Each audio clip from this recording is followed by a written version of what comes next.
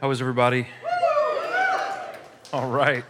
Like 6 of you that are really awake. That's good. That's good.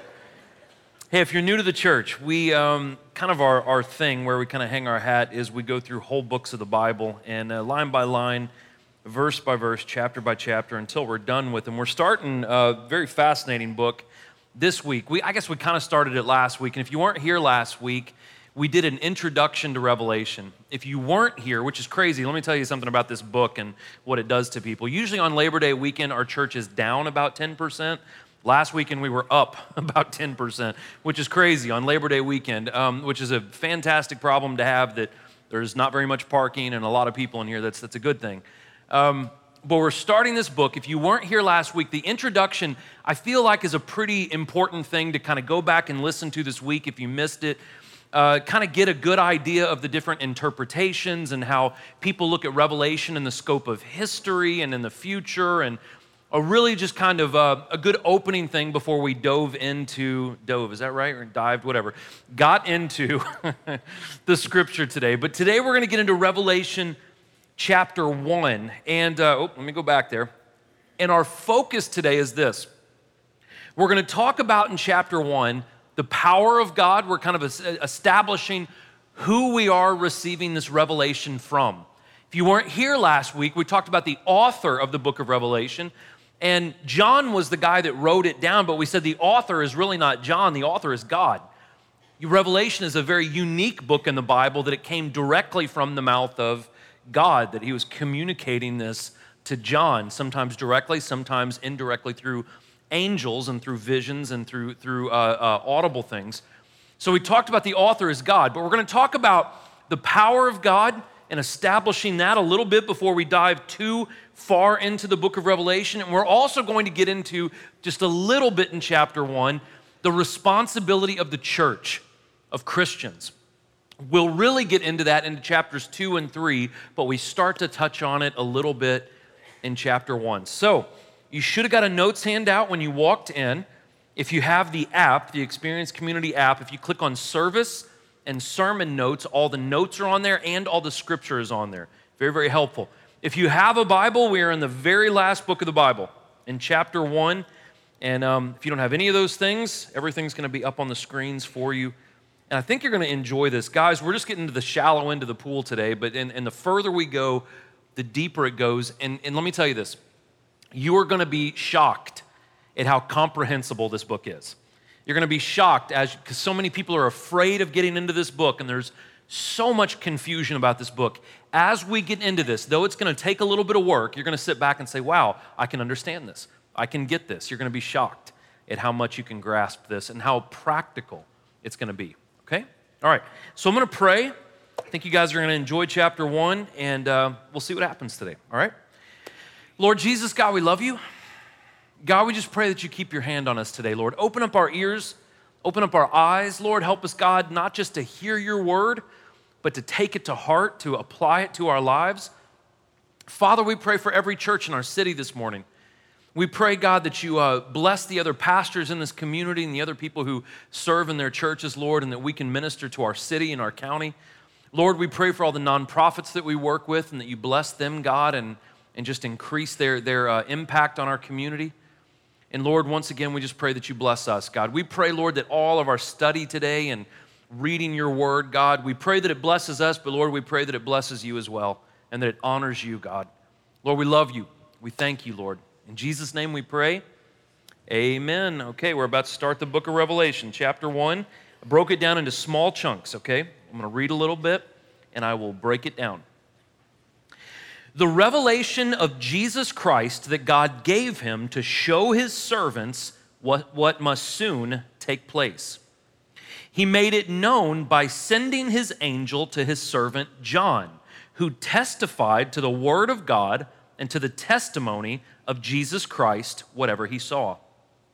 Blessed is the one who reads aloud the words of this prophecy, and blessed are those who keep the words of this prophecy and keep what is written in it, because the time is near. Now, any of you who've read any books, I hope that all of you have read some books in your lifetime, but any of you who've read any books, most of the time when you open up a new book, there's a title page. Now, verses 1 and 2 of Revelation are kind of the book of Revelation's title page.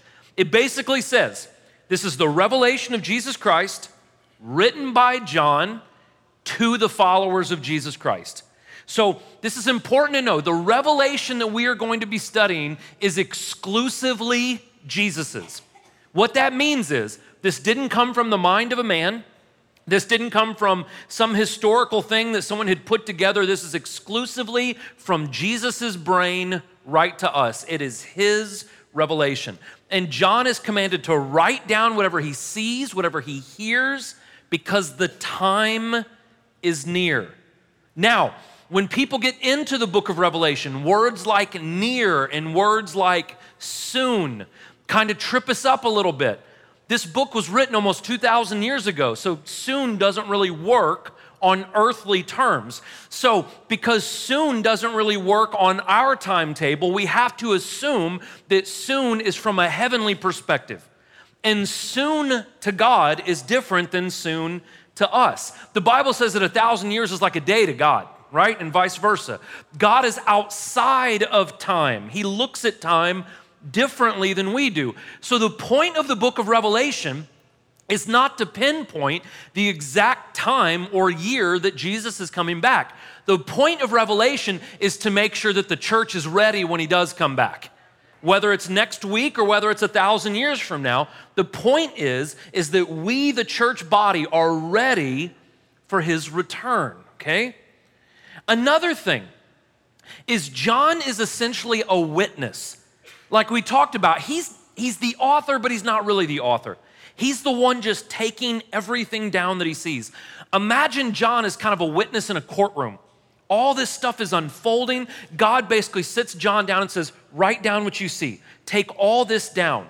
And if you weren't here last week, one of the very unique things about the book of Revelation is it's the only book of the Bible that says you'll be blessed if you read it and keep what is written in it. Now listen, you'll be blessed by reading any book of the Bible.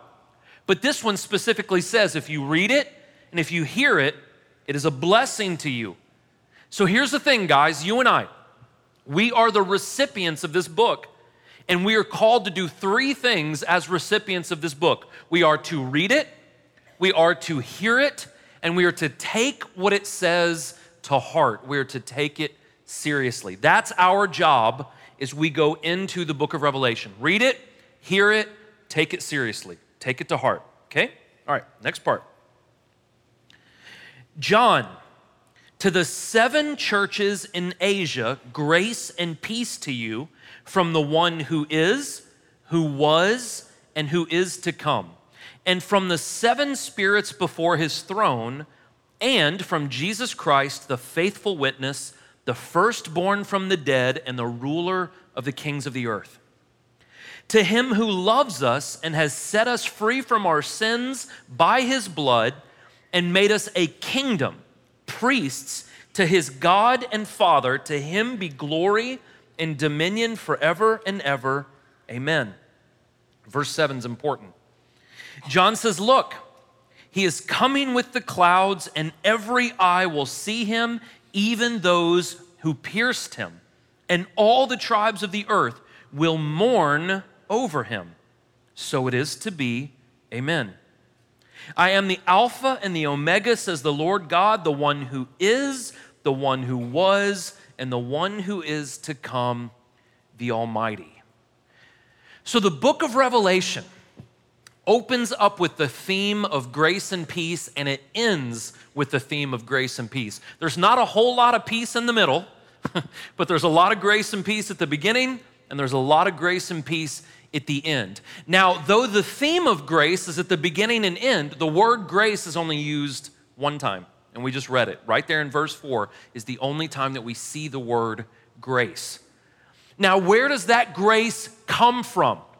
If you're in here and maybe you're a new Christian or maybe you're not a Christian, this is a very important doctrine of Christianity, and it's called the Trinity. Now, that word is not a biblical word. Now, a lot of people, when we get deep into Revelation, I'm going to tell you multiple times that I don't believe in what the modern day church thinks is a rapture. I don't believe in that. And I'll show you later on. I'll explain that. So don't send me hate mail yet. The answers will come. But I don't believe in a rapture. That's not a biblical thing. Well, some people will say, well, Trinity's not a biblical thing either, that word. Though that word is not in the Bible, the Trinity is shown a multitude of times throughout the New Testament. Actually, as far back as the book of Genesis, we see a plurality of God. Now, we serve one God. There's only one God, one God. But God manifests himself in God the Father, the one who was, who is, and is to come, as the Son, Jesus, the faithful witness, and as the Holy Spirit. And here it says the 7 spirits around the throne. I'll get to that here in a second. Now, something that's very subtle is we're reading Revelation. If you just kind of fly through Revelation, you're going to miss a ton of stuff. One of these little nuggets that we kind of see in there that it's very easy to skim over is when it describes God. Typically, we say God is the one who was, is, and is to come. Notice John reverses the order. He says the one who is, the one who was, and the one who is to come. He changes it. Why? Why would he do that? It's a subtle thing, but what John is trying to show us is God is outside of time and space. He's not confined to what we say is the past, the present, and the future. He's bigger than all of that. And that is something that is very important for us to remember as we go deeper and deeper into the book of Revelation. Time is not the same to God as it is to us. He's outside of that. He's bigger than that. It also says, we get kind of our first symbolic thing that we have to decipher and kind of crack, if you will. It says the 7 spirits around the throne. What the heck is that? If you weren't here last week, I said a lot of people are afraid of the book of Revelation because of the symbols in Revelation.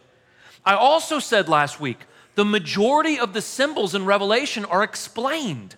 Sometimes in the book of Revelation they're explained, as we'll see later, and sometimes you have to go to other parts of the Bible and it explains it. This is one of those cases.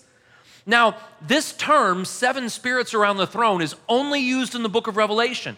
But the answer to what that is found in the Old Testament in the book of Isaiah in chapter 11. It talks about the 7 spirits of God. These are characteristics of God. And here's what they are: wisdom, understanding, counsel, power, knowledge, reverence, and fear. So again, in chapter 1, we see this thing and people are like, whoa, the 7 spirits of God, too much, right? You know, heads start exploding. People shut their Bibles and throw it out the window. I can't handle it. All you got to do is dig a little bit, research a little bit. I hope no one's ever done that, right? You research a little bit and we get the answer for this, okay? Another thing that John wants to do is he wants to establish who this king is. Who is this God, this King of Kings that we're talking about? Now, if you weren't here last week, we talked about when John wrote the book of Revelation, he was exiled. The globally dominant Roman Empire had kicked him out of the Roman Empire, put him on a little island. I'll show you a map here in a second. And he was living in kind of like a solitary confinement. So John reminds the readers, though. He says, the king that we're serving is the firstborn from the dead. He's the first one to be resurrected. He has conquered death. He also says that the one we serve, Jesus Christ, is the king of all the kings on earth, showing that even the Roman Empire, where the emperor Domitian called himself God and Lord, John reminds us, and he was reminding whoever read this, that the emperor is not God. He is not Lord. Jesus Christ is the King of Kings, and he is the Lord of Lords. He reminded us, guys, in our day and age when we are so fixated on politicians, we need to remember that Jesus Christ is the King of Kings. No matter what happens politically, no matter what happens globally, Jesus Christ still sits on the throne and he's sovereign over all of it, okay? So not only is God in control, not only is he the King of Kings, not only are we reminded that Jesus Christ has it all under control, John tells us that Jesus loves us, that he has set us free from our sins by his blood. Not only that, that he has made us kingdom priests. So here's the thing as we get into Revelation. When we get into the middle of Revelation, man, there's a lot of people die, there's a lot of war, there's a lot of famine, there's a lot of pestilence, there's a lot of awful stuff that happens. And sometimes it's easy to forget that at the core of Revelation is God's love for humanity, not his hatred. So when we step back, God is a God of peace and grace and love, and Jesus died for our salvation. Not only that, he has made us heirs to his kingdom. Now, right now, that doesn't mean much. When we get to the end of Revelation and we get to see what his kingdom looks like, and we become heirs to that, it's pretty beautiful, and we'll get to that later, okay? Now, if you're one of those weirdos that writes in your Bible, I'm one of those weirdos, verse 7 is important. Maybe you put a little star or circle it or something like that. Verse 7 essentially encompasses the entire book of Revelation. It says, look, he's coming with the clouds. Every eye will see him, even those that pierced him, and all the tribes of the earth will mourn over him. This is the second coming of Jesus. And what we see in verse 7 is the first coming of Jesus is exactly the opposite of the second coming of Jesus. Let me show you. If you go back into the Gospels, Matthew, Mark, Luke, and John, the first coming of Jesus was very, very modest, very meek. Even if you're not a Christian in here, you're familiar with this, right? Born in a manger, there was more animals around him than humans. Born into a poor working class family, grew up as a carpenter and a tradesman, a very humble existence. His first coming, Jesus' first coming, very few people saw this. When he grew up and he was murdered when he was age 33, he was judged and he was punished, and people rejoiced over his defeat. I put that in quotations because Christians know the cross was not a loss, it was a victory, right? But the world saw it as a loss, right? That he had lost. The second coming of Jesus is going to be exactly the opposite. Where very few people saw it, this blows my mind, the entire world is going to see it simultaneously. Now, physically, that doesn't even work, right? If he comes from any angle, because the world is circular, I don't know if you guys knew that or not, the world is circular. From whatever direction he comes to, there's going to be people on the opposite side. So however Christ comes back, however that works, everyone is going to see it. It's going to be public. He's going to come back in glory. He's going to come back in the clouds like a king coming back. He's going to come back and he's not going to be judged. He's going to be the judge. And he's going to judge evil people. And it says that people will mourn over his victory. They rejoiced over his defeat. When he comes back the second time, they are going to mourn over his victory. Now, what does that mean? John says that when the Alpha, the Omega, the one who is, the one who was, the one who is to come, when he returns, that people are going to be sad about that. What that means is this, and this is a very heavy passage. Revelation gives us no indication that when Jesus comes back, people are going to repent for their sins. Once he comes back, people who have not lived for Jesus are going to realize that they have made the wrong choices and they're going to be sad about it. That gives me goosebumps. And so that lets us know that we have to be, when he comes back, it's too late. We have to be ready before then, okay? So I, John, your brother and partner in the affliction, kingdom, and endurance that are in Jesus, was on the island called Patmos because of the word of God and the testimony of Jesus. I was in the Spirit on the Lord's day, and I heard a loud voice behind me like a trumpet saying, "Write on a scroll what you see and send it to the 7 churches, Ephesus, Smyrna, Pergamum, Thyatira, Sardis, Philadelphia, and Laodicea." So this is interesting. We often think of the authors of the Bible of being like superheroes, right? And so John wants to let everyone know at the beginning of Revelation, he's not a superhero. He's just like them. He said, I'm suffering in affliction. I'm with you during the endurance. I'm with you in this kingdom. I'm just one of you guys. Now, here's the thing about early Christianity. It was very much understood in early Christianity that a suffering was a part of being a Christian. We don't like to talk about that nowadays. In fact, a lot of churches tell you that, man, if you're suffering, it's because you're doing something wrong. But suffering is a part of the Christian experience. In fact, this is the first part in the book of Revelation where it starts to talk about persecution. And John, who was closer to Jesus, it says in the Bible, than any of the other disciples, this guy had been boiled alive and kicked out to an island. He was being persecuted, he says, because he followed Jesus Christ. And so guys, persecution is not like being made fun of on Facebook. That's not persecution. But the book of Revelation alludes to the fact that suffering is a part of what we're all going to experience one day. And I often ask, are we ready for that? If suffering and persecution came to the United States for Christianity, I don't know how many Christians would stick to their guns. So we have to ask ourselves, do we accept suffering as a part of our faith? And some people would also ask, well, if God's such a good God, why would he let his children be persecuted? Now, I'm gonna be honest. I can understand why people think that. Man, he's a good father. Like, why is he allowing people to be slaughtered in Egypt and in Sudan and in Northern Africa? And why are these awful things happening? Why are they burning down churches in different parts of Europe and in China? And what is happening? Why would God allow this to happen?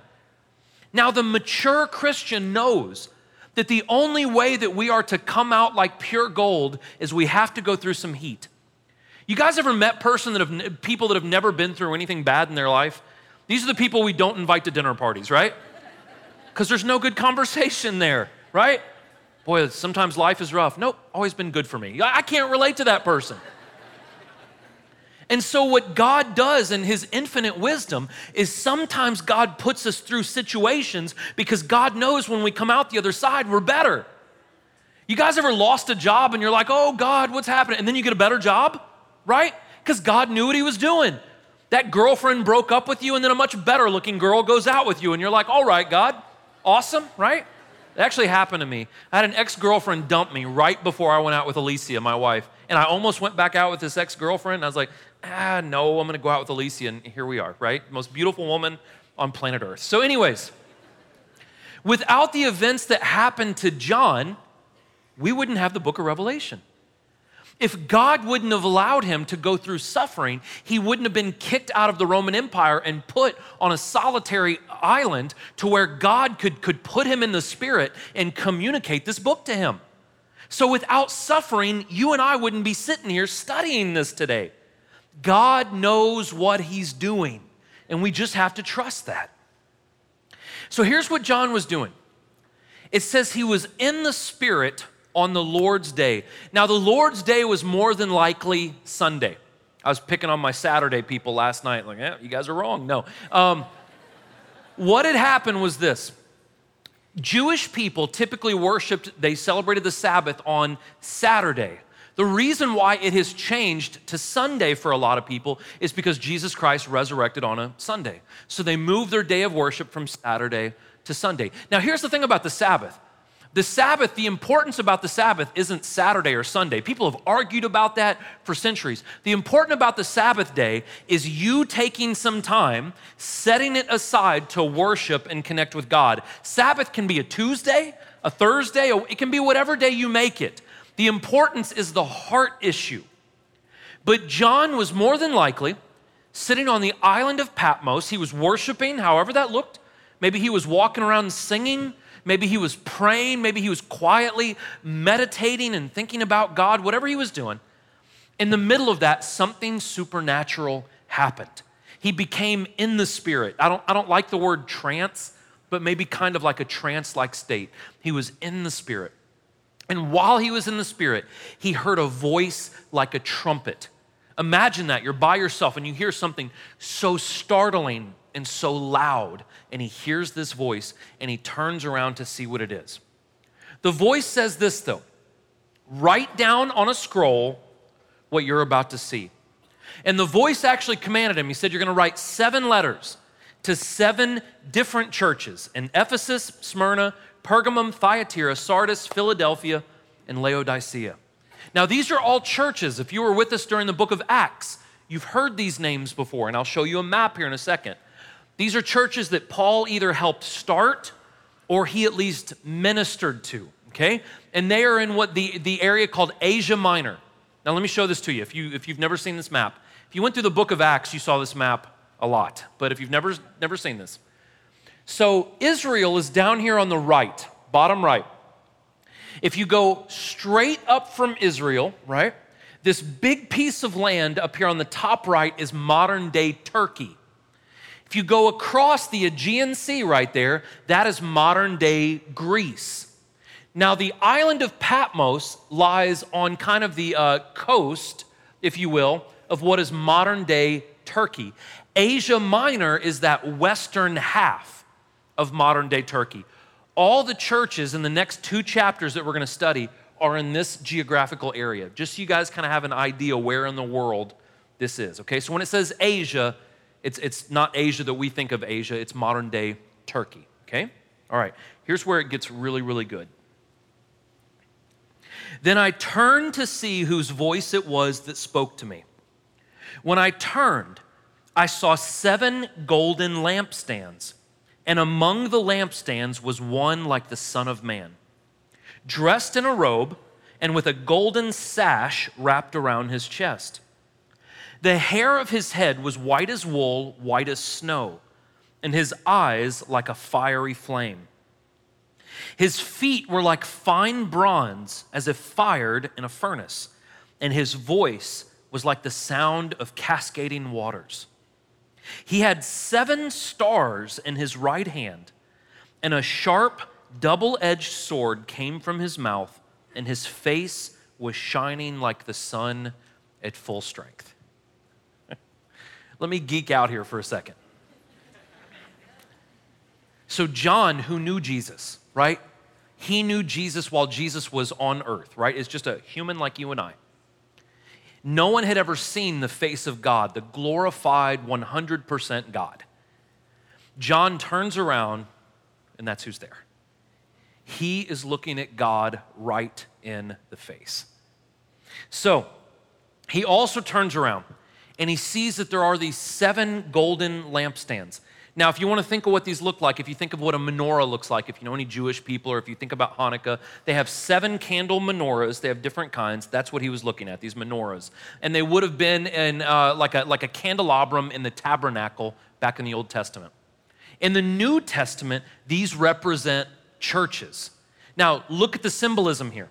Just like a candle burns and lights up a room, the churches are to light up the community. They're to light up the world. Now, how do we know that those 2 things are connected? Jesus said this in Matthew chapter 5, that the people, the Christians, the church, right, are like lights that are to be shown and light up everything around him. That's why John sees these candelabrums and he sees Jesus walking among these lampstands. Now, here's what's fascinating about Jesus. Nowhere in the Bible does it tell us what Jesus looks like while he's on earth.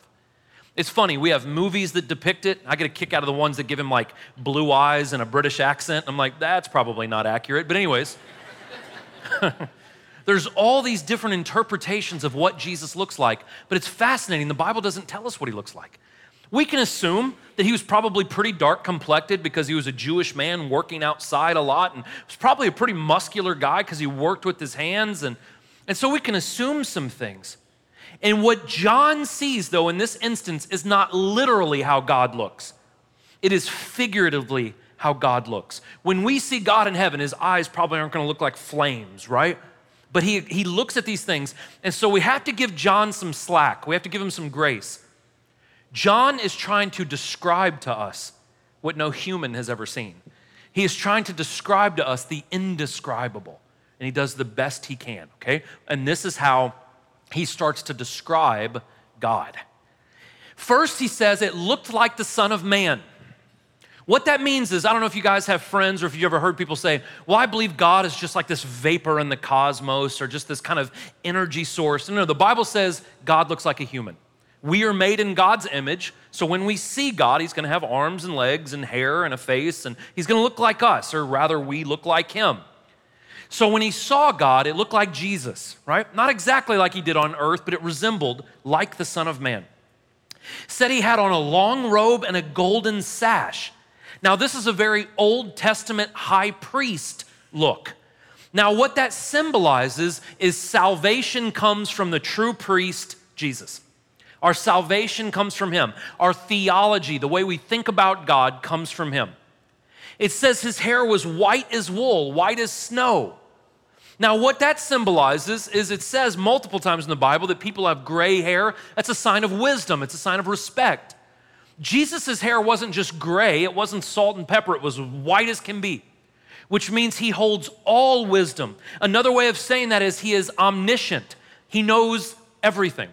So his hair was white as can be, white as snow, because he knows everything. He demands respect. He has all wisdom, all knowledge. That's why his hair is white. His eyes are like a fiery flame. Now here's the thing about Revelation. God is a God of grace and love. We will see that all the way through Revelation. We will also see that God is also a God of justice. And because God's people are being tormented, because some of God's people, as we'll see in chapter 2 and 3, say they're Christians but don't live as Christians, there is an anger that is stirring up in God, and John can see it in his eyes. There is a flame that is starting to ignite in his eyes. It says his feet were like fine bronze. Again, I love the imagery here. It gives us the illusion that he is this established king. The book of Isaiah says that the earth is God's footstool. I mean, think about it, right? That if God wants to, he can just kind of kick his feet up on earth, on this big planet that he has created. That means that he has omnipotence. He has complete and unlimited power. He knows all, sees all, he has all power. It also says his voice is like cascading waters. I love this. You know, I've heard some people say they've heard the voice of God. I've never heard the voice of God. And after studying Revelation, maybe why I haven't heard the voice of God, because maybe it would terrify me. But when God would speak to John, it was a voice that could not be ignored. It was a voice that had to be obeyed. It roared above everything else. And then it says that in his hand, he held 7 stars. Now, this is another symbolic thing that it's going to give the explanation for at the end of this chapter. The stars that he's holding are not stars like the sun. It is these 7 churches that we're going to be talking about in the next couple of chapters. Now, some people believe the angels are literal angels, right? Angelic beings. And I know this is how you guys think of me. Other people think the angels are pastors, right? Anyways, the main point is that God has it in his hand. Do you see the symbolism there? God is holding the churches. I've got this. I am in control. I am sovereign over this. That's what the symbolism is there. Now, this is obviously symbolic. If it's not, it's terrifying. But there is a double-edged sword that comes out of his mouth. Now, again, with a little bit of digging, we know that the sword of the Lord is the word of God. So what comes out of his mouth is the ability to judge mankind. That is the sword. What comes out of his mouth is the truth. It is that whatever Jesus says is absolutely right. That's what the sword is coming out of his mouth. And then I love this. John says when he was looking at the face of God, it was like looking at the sun at noon. Imagine going out today if there was no clouds in the sky and looking straight up at the sun at noon. That's what it looked like as he was looking into the face. This wasn't just a man he was looking at. It wasn't even just an angel he was looking at. John was looking in the face of God Almighty. Amazing. John says, when I saw him, I fell at his feet like a dead man. That means he probably passed out. He laid his right hand on me and said, don't be afraid. I am the first and the last and the living one. I was dead, but look, I am alive forever and ever, and I hold the keys of death and Hades. Therefore, write what you have seen, what is and what will take place after this. The mystery of the 7 stars that you saw in my right hand and of the 7 gold lampstands is this. The 7 stars are the angels of the 7 churches, and the 7 lampstands are the 7 churches. So we see, he clarifies that for us. So John says he falls down like a dead man. There was another guy in the Bible that saw God, Moses, and he also fell down like a dead man. Fell down in fear at God's feet. Now, this isn't an unhealthy fear. It's very bothersome for me. I've heard a lot of churches, a lot of very popular kind of charismatic churches say, you don't ever need to fear God. You don't need to fear God. The Bible says multiple times in Proverbs, the beginning of all wisdom is a fear of the Lord. So if the wisest man who's ever lived said you should have a fear of the Lord, I'm going to have a fear of the Lord. Now, that doesn't mean an unhealthy fear of him. That doesn't mean that we're afraid of God all the time. What it means, though, is if Jesus Christ can speak the entire universe into existence, I'm one of 8 billion people on planet Earth. He can wipe me out real quick. And we need to have a proper respect of a God with that kind of power. And quite honestly, the North American church greatly lacks a fear of God. We greatly lack a respect and a reverence for God. Here's what's interesting though. Now let me counterbalance that. So though we should have a healthy fear, and John was right, you're seeing this intense of a thing, you pass out, but look what happens. The same hand that held the 7 stars reaches over and puts his hand on John's back and says, don't be afraid. Don't be afraid. Get up. Come on. He comforts him. Look, isn't it interesting? If we are honoring God, we have no reason to be afraid of God. If we're not honoring God, you should probably be afraid of God. But if we are honoring him, there's no reason to be afraid of him. And so Jesus reminds John, and he reminds us. He says, I've overcome death. Look, I'm alive. I hold the keys of death. I hold the keys of hell. I got it. I got it taken care of. Stand up, John. And so because he lives, because Jesus lives, one of the whole points of Revelation is for us to know that we can live too. The main point of John recording this book is to tell people, to tell us that Jesus Christ is the living one and that we can also live forever as long as we are in Jesus. Through Christ, I talked about last week, one of the main words of Revelation is the word overcome. Through a relationship with Jesus, we can overcome our sinful nature. Does that mean that we're perfect? No. But just like Paul said, when we are one in Christ, our sinful nature has no dominion over us. It's dead. That's what Paul says. And so John's going to remind us that we can overcome sin by being connected to Jesus. We can overcome shame. We can overcome guilt. We can find joy in this life. And of course, we will find joy in eternity with him in paradise. We will have all these things, but it is because Jesus lives. And so now, after Jesus has kind of lifted John up, right? Kind of cleaned him off a little bit, maybe hit his face when he passed out, wiped off his face a little bit. Jesus clarifies for us a couple of symbols. He says, well, the stars are angels, whether that means literal angels or leaders of churches. There are these angels. And then the lampstands are the churches. So he's clarified for us. So again, we've had a couple of symbols show up in chapter 1 and both of them easily explained. Here's the point, though, of the first 3 chapters of Revelation, and we'll really get into it next week with chapter 2 and 3. The point of the first 3 chapters is this: to warn the churches, not just the 7 he's writing the letters to, but to us as well. To warn the churches to deal with their internal problems, or else external problems will crush them. That the church needs to deal with itself. And if we don't deal with ourselves, the things of this world will crush us. What that means is, if we don't have a strong relationship with Jesus now in our private lives, right? In our home, with our spouse, with our family, with our friends, if we don't have a strong relationship, if we don't read the Word of God and pray, if we are not on a solid foundation, whenever it becomes hard to be a Christian, that pressure is going to crumble us. It's going to break us. We're going to give up on our faith. We're going to step away from it. The word perseverance and endure come up so many times in the book of Revelation. We have to hold on, okay?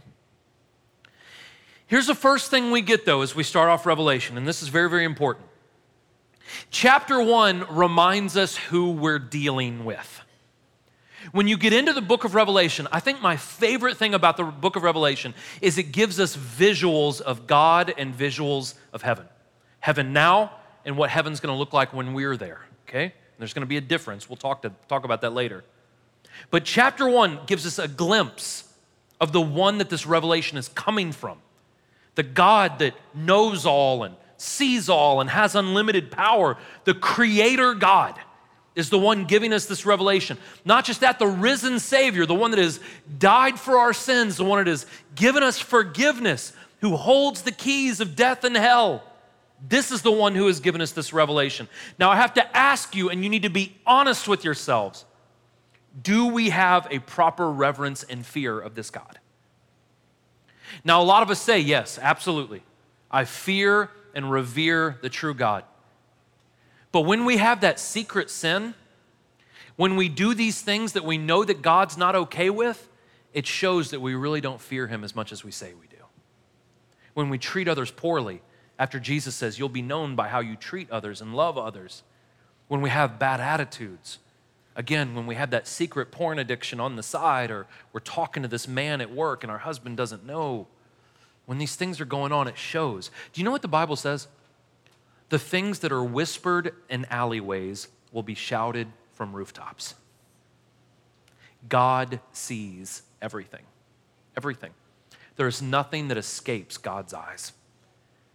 Does that put a proper fear and reverence into us? I hope it does. The second thing we need to take from chapter 1 is this, and this is a big one. If we're going to move forward with this book of the Bible, I'm talking about you and I, guys, both of us. If we're going to move forward and get something out of this book, we have got to humble ourselves and we have to address our garbage. Because if we don't, listen to me, it's very easy to be a Christian in the United States right now, especially in the South. It's very easy to be a Christian. But there will come a time, I guarantee you, there will come a time in this country where it will not be easy to be a Christian. When those times come, is our faith grounded enough? Have we dealt with the dark corners of our heart enough to where when the external pressures come on, that we are connected to God internally with our hearts? Can we still stand firm? Because if we do not deal, not just with us as individuals, but the church needs to clean up its act too. If the church, talking about all of us collectively, if we are not impacting the community, if we are not honoring God in our worship services, in our communion time, in our prayer time, if we are not being the body that we need to be, when the pressure comes on, the church is not going to make it. We've got to deal with our internal problems or external problems will crush us. The last thing is this. If we're going to do this first point and deal with our garbage, we live in a time where it is everyone's fault except for mine. I'm divorced because my parents got divorced. I cheated on my wife because my dad and my grandfather did that too. Well, I'm broke because of the government. My job's awful because of my boss. Well, my kids hate me because it's the school's fault, or it's the daycare's fault, or it's everyone's fault except for ours. Now listen, church, if we're going to be the body that God wants us to be, we have to stop shifting the blame on everyone else, and we have to ask God, God, put the spotlight on me. Show me what's wrong with me. Don't blame it on everything else. Don't blame it on culture. Don't blame it on your parents, because when you stand in front of Jesus Christ, you're not going to be able to shift that blame of how you lived your life on anyone else. God's going to look at you and say, what have you done with what I have given you? Have you been responsible? When we stand in front of the King of Kings and the Lord of Lords, the judge over all people, he's going to open up the book of our life. And though my father has not been a good father to me, I'm not going to be able to say, well, I wasn't a good dad to my kids because my dad wasn't a good, it doesn't hold water. Because Jesus said, I gave you my Holy Spirit, which means you can be the man that you need to be. You can be the woman you need to be. That God has empowered us, regardless of what our past is, regardless what has been done to us. We have to take responsibility for our actions. If you think the world sucks, you know whose fault that is? People. It's us. If you don't like the way things are shaken down, do something about it. If you don't like the turns that your life has taken, own it and ask God and say, God, I don't want to blame shift. I don't want to put on anyone else. Shine the light on the darkest corners of my heart and show me what I need to change. There may be sins in your life that you are ignorant to. The Bible talks about sins that we are ignorant to. So sometimes when you say, God, if I am doing something that is against you, that is not honoring to you, show me. Show me what I'm doing wrong. If there are past sins that you have never repented for and you don't even remember them, there have been times in my life, guys, where I've gotten down on my face and said, God, forgive me of the sins that I've done that I can't even remember.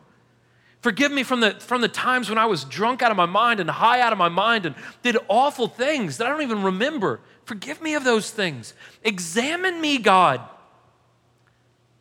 Examine my heart. I think it was King Solomon who said that in the book of Kings, 1 Kings. He said, examine me, God. Here's what I ask of you today. And pardon my language. If you don't examine the dark corners of your heart, the book of Revelation will scare the hell out of you. It will scare you. It will be a scary book for those who live in darkness. It says that. It is a scary book. For those of us, though, who choose to live in the light, for those of us who say, God, bring me out of the shadows and into the light, expose everything about me and help me correct everything about me, for those of us who will humble ourselves, Revelation will not scare you. It will encourage you. Revelation will enlighten you, and it will show you a paradise that God has for you. It will strengthen you. It will sharpen you.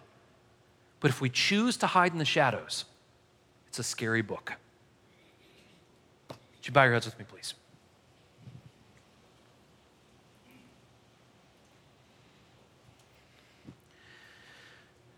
Listen, if you're in this room as your heads are bowed and your eyes are closed, Dave is going to be up here on my right, your left. If you're in here and you're a new believer, maybe you're not a believer, but you have some questions. Maybe if you're in here and you want to give your life to Jesus, but you don't even know where to start. Come up here. Dave's wearing a blue shirt. He's up here on my right, your left, towards the front of the stage. Come up here and talk to Dave. If you're in here and you need prayer for anything, there are men and women up here at the front who would love to pray for you for anything you need, guys.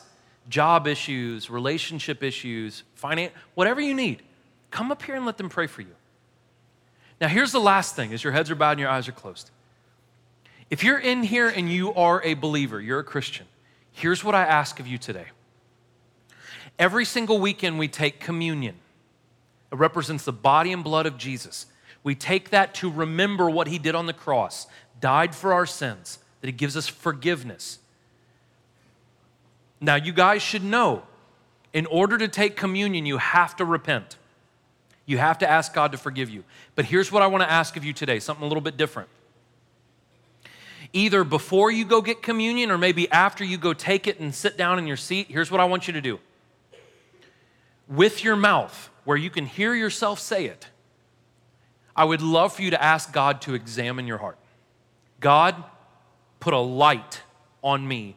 Every dark corner, every hidden area, God, maybe even things that I'm doing wrong, but I don't even know that I'm doing them wrong. Ask God to show you those things. But here's the thing, if you do that, and he does, then you got to address them. God, forgive me of that. God, give me the strength to take the steps to stop doing that. But if you will do that, guys, if we will just be humble and say, God, just shine a light on my soul, shine a light on my heart, I give you my word, you will be blessed by that. You don't have to be afraid of God when you're in the light. You don't have to be afraid of the book of Revelation when you're where God wants you to be. I encourage you today, ask God, examine me from top to bottom, God. Lord Jesus, God, we love you. Father, I thank you. I love this church. God, I love this church like they're my own family. I pray, Lord, for all of us in this room, Lord. God, let us be humble. Lord, whatever darkness there may be in us, God, forgive us and remove it and give us strength, God. Lord, bless my brothers and sisters in this room. Take care of them, Lord. Help them to hold on and to be faithful, God. Lord, for anyone in this room who's maybe they're not a believer or maybe they're a new believer, God, I pray that something today encouraged them and maybe provoked them to think a little bit about what's going on in their lives and in the spiritual world, God. Lord, for all the people who come up and get prayed for, God, bless them. Father, we love you. We thank you. Thank you so much for your word, God, and its direction and its encouragement in our life. Strengthen us as we go through this complicated but beautiful book of the Bible, Lord. We love you. We thank you. We praise you. In Jesus' name, Amen. I love you guys so much. You're welcome to help yourself. Thank you, guys.